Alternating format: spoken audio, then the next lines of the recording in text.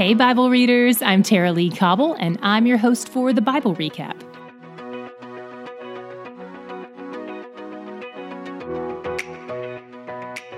Today, Elihu finished the speech we started reading yesterday, and I'm so glad that's behind us. I used to really like Elihu because it kind of felt like he was on Job's side when he started rebuking the other three friends, but the more I studied this book, the more listening to him felt like a broken record. Even though he started off a little more humble yesterday, he's become far more self-assured the longer he talks, growing harsher in his rebuke of Job and even bordering on cruelty. In 36:2, he claims to be speaking on God's behalf. And in verse 4, he refers to himself as perfect in knowledge. Wow, those are pretty big claims to make. Just like with Job's other friends, the hard part about weeding through all of Elihu's words is that a lot of what he says about God is true. For example, in 35:1-7, he points out that neither our sin nor our righteousness affects God's position or perfection. That's true. He tells Job that his righteousness in particular can't be used for bartering with God. That's true too. We've talked about the fact that our righteousness is like filthy rags, according to the prophet Isaiah. But where Elihu went wrong was in assuming that Job was trying to use his righteousness as a bartering tool. In chapter 36, Elihu points out that godless people cherish anger. I have this passage underlined in my Bible. I thought it was interesting because in the first sentence we read about Elihu, we read that he was angry. Certainly there are a lot of good things to be angry about. God's angry at sin, for instance. That's righteous anger. Being angry at sin and oppression aligns with godliness. But if we're honest, most of the things that we get angry about are selfish, which means it would be unrighteous anger. And when I think about what it means to cherish anger, that sounds awful.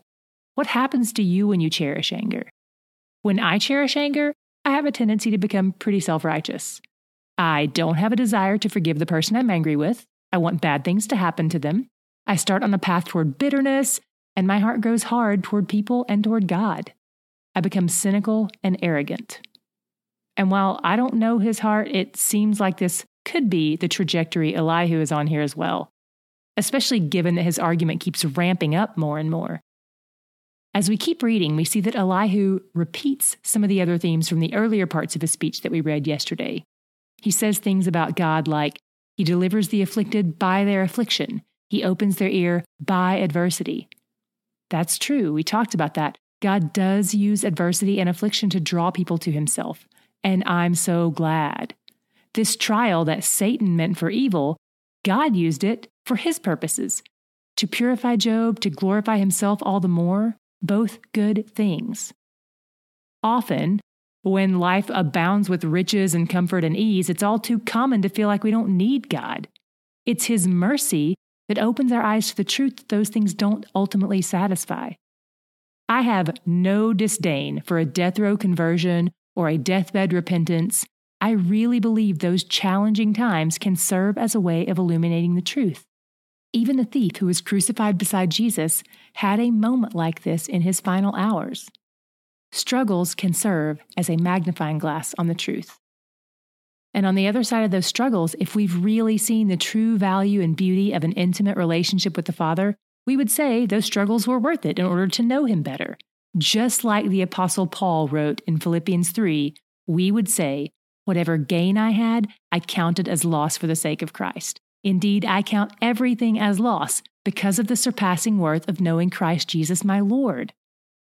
There was a preacher and theologian in the 19th century named Charles Spurgeon, and he put it this way, I have learned to kiss the wave that strikes me against the rock of ages.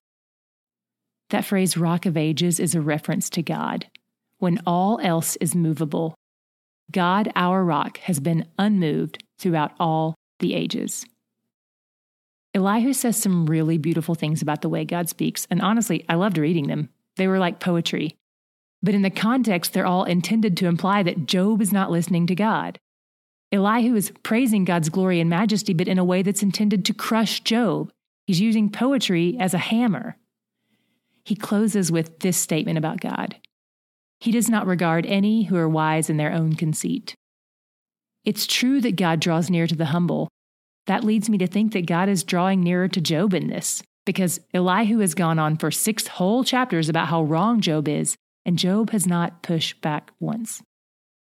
Maybe Job was staying silent out of humility, or maybe he was just all out of strength to fight back at this point. Where did you see God in today's reading? For me, my God shot was in a little verse in chapter 37. Whether for correction or for his land or for love, he causes it to happen. This is called God's providence. It's his protective care and his preparation for the future. He has his purposes, and they may remain a mystery to us, but we can trust that he's at work.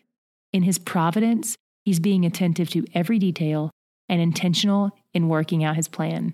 Maybe it's a plan to correct the hearts of the wayward. Maybe it's a plan to establish and bless his people. And maybe it's just an act of love that's far beyond our understanding. But we can rest knowing that he's working in all things for his glory and our joy, and especially knowing that he's where the joy is. Can I give you some show notes pro tips? Number 1, not all podcatcher apps have show notes as an option, unfortunately. You can do a web search to find out if your app has them, and if so, how to find them. Number 2, if your podcatcher doesn't have the option for show notes, we've got you covered. You can find all 365 days of show notes at thebiblerecap.com/links. Number 3, show notes aren't transcripts. We have those, but that's not what these are. These are usually links to pictures, videos, or articles to help you dig into what we've covered that day. So you can always look for that in the show notes or visit thebiblerecap.com/links for a whole year's worth of show notes in one treasure chest. The Bible Recap is brought to you by D Group, discipleship and Bible study groups that meet in homes and churches around the world each week. For more information on D Group, visit mydgroup.org.